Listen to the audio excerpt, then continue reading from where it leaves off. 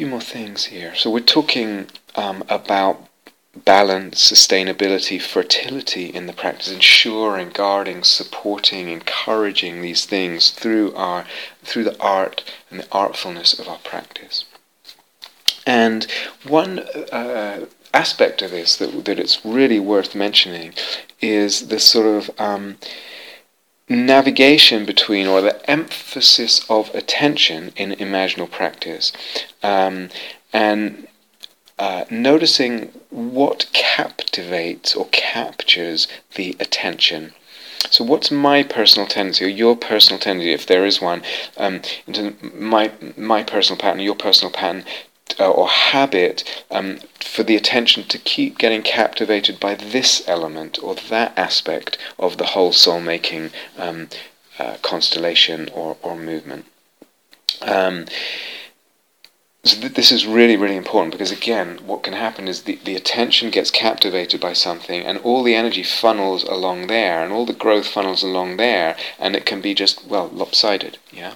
So if you have an image of more like a sphere expanding, or let's put it in 2 dimensions, a circle kind of wanting to expand in all directions and get bigger, and instead, for different reasons, it's only expanding in one direction, and the whole thing tips. And that's not sustainable, there's not balance there, and it won't be fertile. So I was working with someone the other day, in fact, and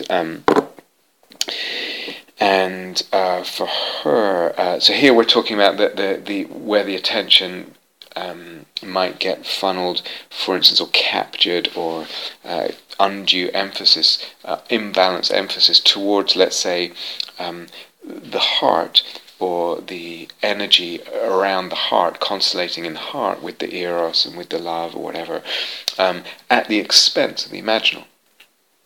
Now, we've talked about the other imbalance, where one is lost in the image without the awareness of the emotional resonances and the energy body resonance. Here was an example of the other, and again, it was I think her tendency. So pointing it out and just offering the possibility that what do you see what's happening here with the attention being captured, so to speak, by all the fire and heat and energy coming up into the heart area in the energy body, that actually the very attention was intensifying, that the constriction of the attention was intensifying the energy there, until the whole thing felt like it was getting overexcited, like a flame, or a circuit sort of when you blow a fuse kind of thing, or it was going to dissipate in that way, or become like way out of balance, or just disperse. Now, one option is to open up the energy body awareness and have the whole body involved. We'll return to that. Or, and in this case, what I just gently guided towards was not taking the attention off what was happening in the heart and in the whole energy body, but actually just redressing the balance a little bit, giving a little bit more attention to the image. It's almost like the image tended to get lost there with all the sort of captivation of the attention in the heart area and the energy. So just giving a little bit more attention to the image, letting that become more alive and prominent, still aware of the heart and the energy body, and also taking care to balance the both, in this case, not just the self, sort of what's happening with me, I am becoming this in the image, and a sort of captivation with that at the expense of the other. So there was an example of that was also a little bit imbalanced in an unusual way towards the self, and forgetting the other a little bit. So still aware of the heart and the energy body, taking care of the balance between self and other, but giving a little more attention to the image. And then the kind of over-intensity that was gathering in the heart and feeling too uncomfortable, like it was just going to blow, that could kind of calm a little bit. And actually, there was less intensity but more potency. This is a really important distinction. The distinction between intensity and potency. So when we work that way, instead of a fuse just being blown, because it was too much intensity, Or instead of it just being really intense and being like, wow, that was amazing, and then actually not much happening in terms from the point of view of soul making and shifts or openings of the psyche and of the perception of the world, etc. Actually, the spreading, if you like, of the intensity and the opening so that all that energy could kind of go into other domains like the imaginal, etc. The whole experience became richer, deeper and more potent. In other words, it made a difference to the soul. So this is a general point now, don't confuse intensity and potency. Intensity is very, attention grabbing and looks very impressive and feels very impressive. It doesn't always translate as potency. Sometimes what is intense can be potent, and sometimes what is potent is really not that intense. Okay, so there's a more general point there, but there's also this question of like the relative emphasis of attention. In this case, we're talking between the heart and the energy body on one hand and the image on the other. So all this has to do with balancing and kind of leaning one way, responding to what's happening. And as we're talking about energy, let's talk about sexual energy. Now, of course, fantasies, images that come into the mind can bring sexual energy with them, of course, lost in a sexual daydream, even something like that, and brings sexual energy, sexual arousal. And the other way around, we can feel sexual arousal and it constellates some kind of fantasy or daydream or image. When that's the case, actually, one option is to give some energy to the give some attention to the sexual energy. Oftentimes what happens really when we're not mindful is either the or both of the we get lost in the image in a not mindful way, so it's not really imaginal then, and the sexual energy is just kind of contracted, perhaps genitally or in some area of the body. So give some emphasis of attention to the sexual energy, but in the whole energy body. So again, really emphasize the whole energy body, and really what happens if I allow that sexual energy, really allow it in the body and open to it and let it open, because oftentimes it will then spread. If we allow it and open to it and open the space for it, it will spread like a gas to fill that space, fill the whole energy body, and really feel it and let yourself enjoy the energy. Let yourself enjoy the sexual energy, opening to it, feeling it, mindful of it in the body. And what can happen is the sexual energy, one of the things that can happen is that the sexual energy transubstantiates, if you like, or transforms into bliss. It just becomes kind of rapturous energy or something like that. PT or something. So there's a close connection between sexual energy and PT. and opening to it that way and feeling it and really letting yourself feel it. So we're talking about really an open, skillful mindfulness of the sexual energy in the whole energy body, and it can transform to bliss, and then you can do all kinds of different things with the bliss if you want to go into samadhi or whatever. But let's be clear, if I'm caught up in an image, whether it's sexual or not, that's not the imaginal. Okay? And if I'm not aware of the energy body, that's also not so imaginal. And it's not eros then, because it won't be stimulating the soul making there. Yeah, it's just craving. But even if something arises that way, as what seems like just a kind of fantasy or sexual craving or whatever, or agitating sexual, there's a possibility to work either with the image of it, to allow it to become imaginal. So just an image in the way we're not using it in the cheap sense can actually become, I can enter into a relationship with this image that makes it imaginal, allows it to become imaginal, and then the soul making, and the eros psyche logos dynamic can get involved and start to expand in relation to that image. But imaginal practice for us includes not just that, the dimensionality and all that with the image and the sensitivity, but also the mindfulness, as we said, of the energy body and the soul making resonances. but there's the possibility of navigating, if you like, responding, no matter how something starts. Just feel this agitated sexual energy, uncomfortable, or just feel this image that looks like it's just a sexual daydream or whatever. The possibilities of navigating, we can really develop our skill, our art here with all this.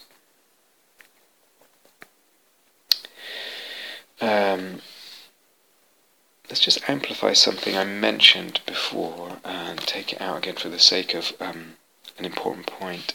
So we talked about sometimes the image may want to, or we can incline it towards, here's this image with this erotic beloved, the beloved other, some erotic object, and there's a movement or an inclination towards merging or melting together into union. And one possibility is we just allow that to go towards union, really fine, or we even navigate that way so that there is this melting together into oneness, and there's, as I said, technically speaking, there's less fabrication at that point.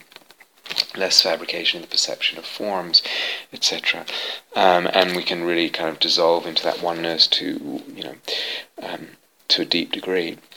Or again, talking about navigation, steering, inclination, etc., choices in the imaginal practice, because an alternative is to actually keep the eros in the way that it constellates and retains the two-ness that we talked about several times, and keeps the images alive. In other words, the images don't just melt into light or whatever, or diffuse kind of love. You're actually sustaining the erotic tension and sustaining the two-ness and the otherness and the particulars of the images, etc. Why? I'm not to say that's always the best, but other doorways and other dimensions are opened through retaining that erotic tension and the two-ness, the otherness, and the image, and the particularity of the image. Excuse me. Because in that erotic constellation that doesn't dissolve into oneness, we actually experience something, a different kind of holiness, different kinds of holiness, but we can experience and have the perception, the imaginal perception of participation in the dimensions of divinity, of the cosmos, if you like. And that's different than oneness. Just a oneness of essence, just a melting into that, which is wonderful, and different kinds of oneness. But participation, if you like, is something... It's different. It's actually richer. There are infinite varieties and infinite depths and dimensions and facets of participation, which onenesses tend to be simpler and more limited.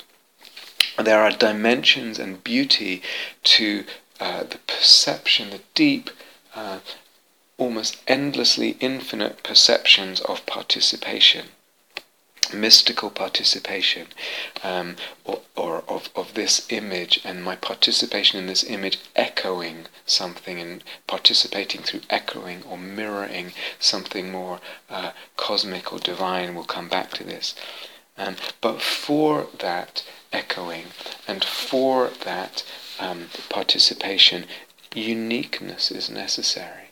So it's not just a oneness of essence, a kind of dissolving of the particularities in this one universal substance of love or awareness or whatever it is, or light or something, being, is actually my uniqueness, or the uniqueness that pertains to the self and the other, and this kind of love and this kind of eros or whatever it is in the image. The uniquenesses in the image are necessary to participation in a way that they're not in a sense of oneness. There's a whole different sort of direction and dimensionality of sense of holiness, etc. But there's always the question of balance and the possibilities here, and this kind of infinitely gradated shift of emphasis and inclination and navigation. So an image may go towards melting, and then there's a sense of the energy body melting, and I could take that into samadhi if I like, and then actually let the image go. That's possible. Or or the image goes to the melting, and I towards the melting and the union. I feel that in the energy body, but I choose to modulate it. As we mentioned before, I kind of linger at some point, or just stop it at some point, and perhaps at the edge of where there's the imaginal form and the formless. Just lingering around that edge is very insubstantial. There's all kinds of possibilities here. All kinds of possibilities. But there is something that we get through the retaining of the two-ness. The retaining of the erotic other and the otherness and the particularities that we don't get in, say, more commonly described or conveyed teachings, mystical experiences and directions. So another kind of way of putting partly what we've just been through, another way of sort of dividing it up is we could say that in everything that we've talked about, I think in everything, we can, as I said, we can think about or play with the shifting of the relative weight or the emphasis of the attention, for example, on the desire itself, on the energy of the desire, or on the inquiry into the desire, this deep, what am I really wanting here? But we can put the weight of the attention on the energy of the desire, or the weight of the attention on the image, and include the image of the other, of the self, of the world, in the cosmopoiesis, of the eros itself, or equally between those, and this opens up the sense of dimensionality and divinity, or what's the relative weight with those and compared with the energy body. And if it's the energy body, is it a particular center I'm working on, the heart or the throat or the lower belly or whatever, or the whole energy body? And again, what's the relative emphasis on the sense of love and the kinds of love? Or the emotional difficulty that one might be feeling. It doesn't have to be at all, but any difficulty there. But it might be a sense of lack, or the desire itself is difficult, or some other emotion there. So we can think about this kind of relative emphasis of the weights of the attention. It's all in the field. But what are we kind of emphasizing more or less at any time in that balance there?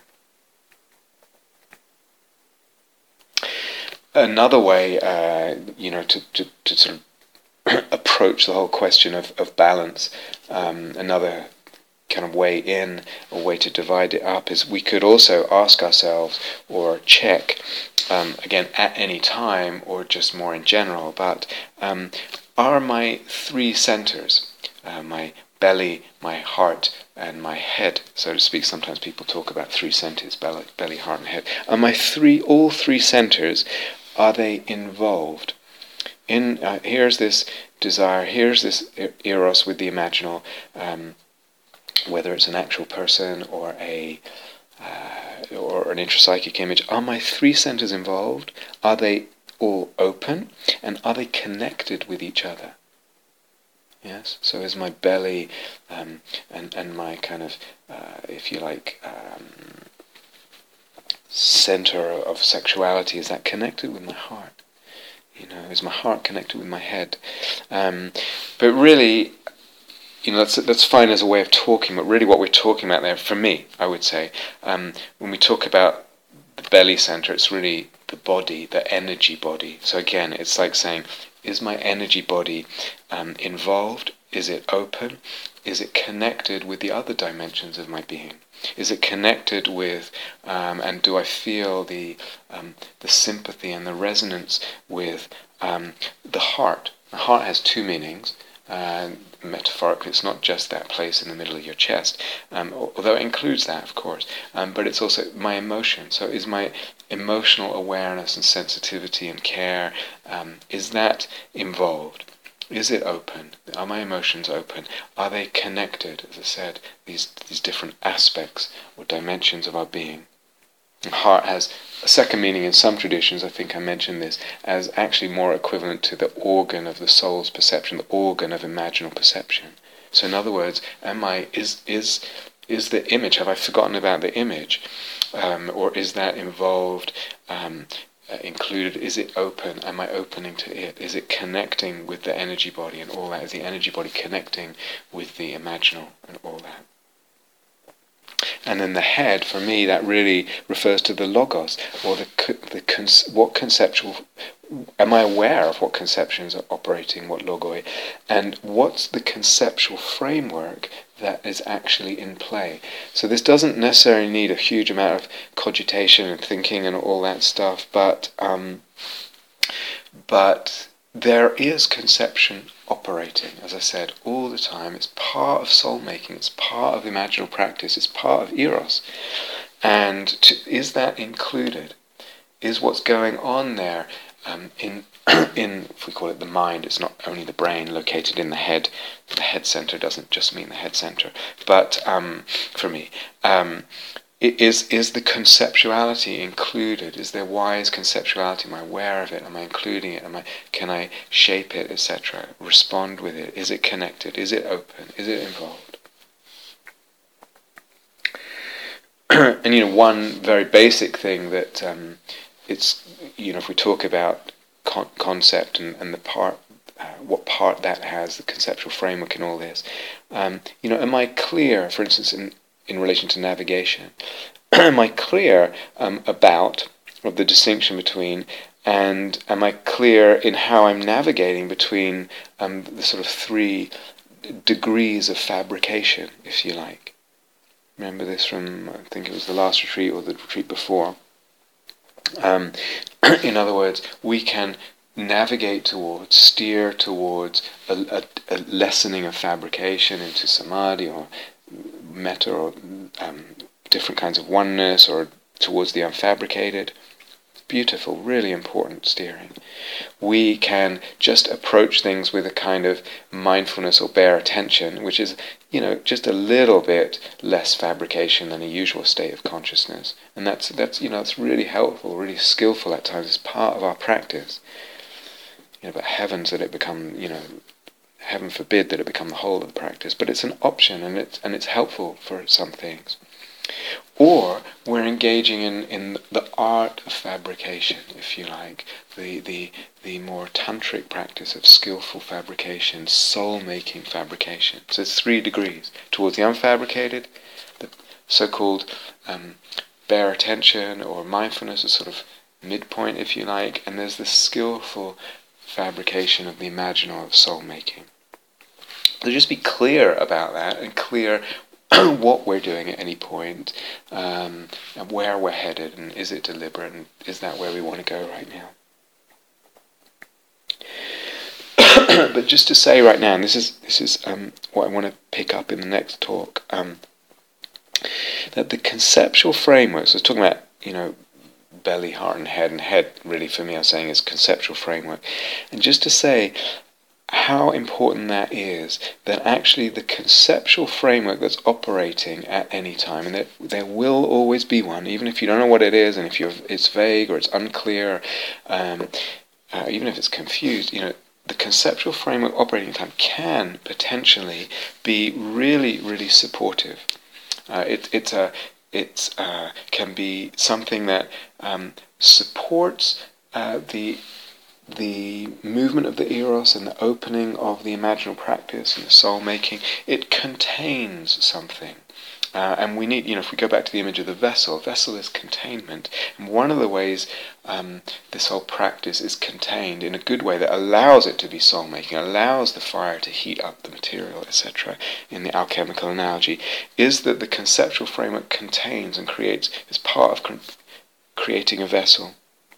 Conceptual framework works as a map to guide, and out of all this it allows trust, because I have a conceptual framework, I have a sense of orientation, containment, support, guidance. It brings trust, balance, stability. Yes, there is this breaking of the vessels that can happen at certain points, and the stretching of the vessels, and the shattering of the vessels from the Kabbalistic mythology. And that has its important place. But generally speaking, conceptual frameworks are really, really helpful. And this is what I want to, if we're still talking about navigation and vessels, this is what I want to go into in the next talk. That whole aspect of things.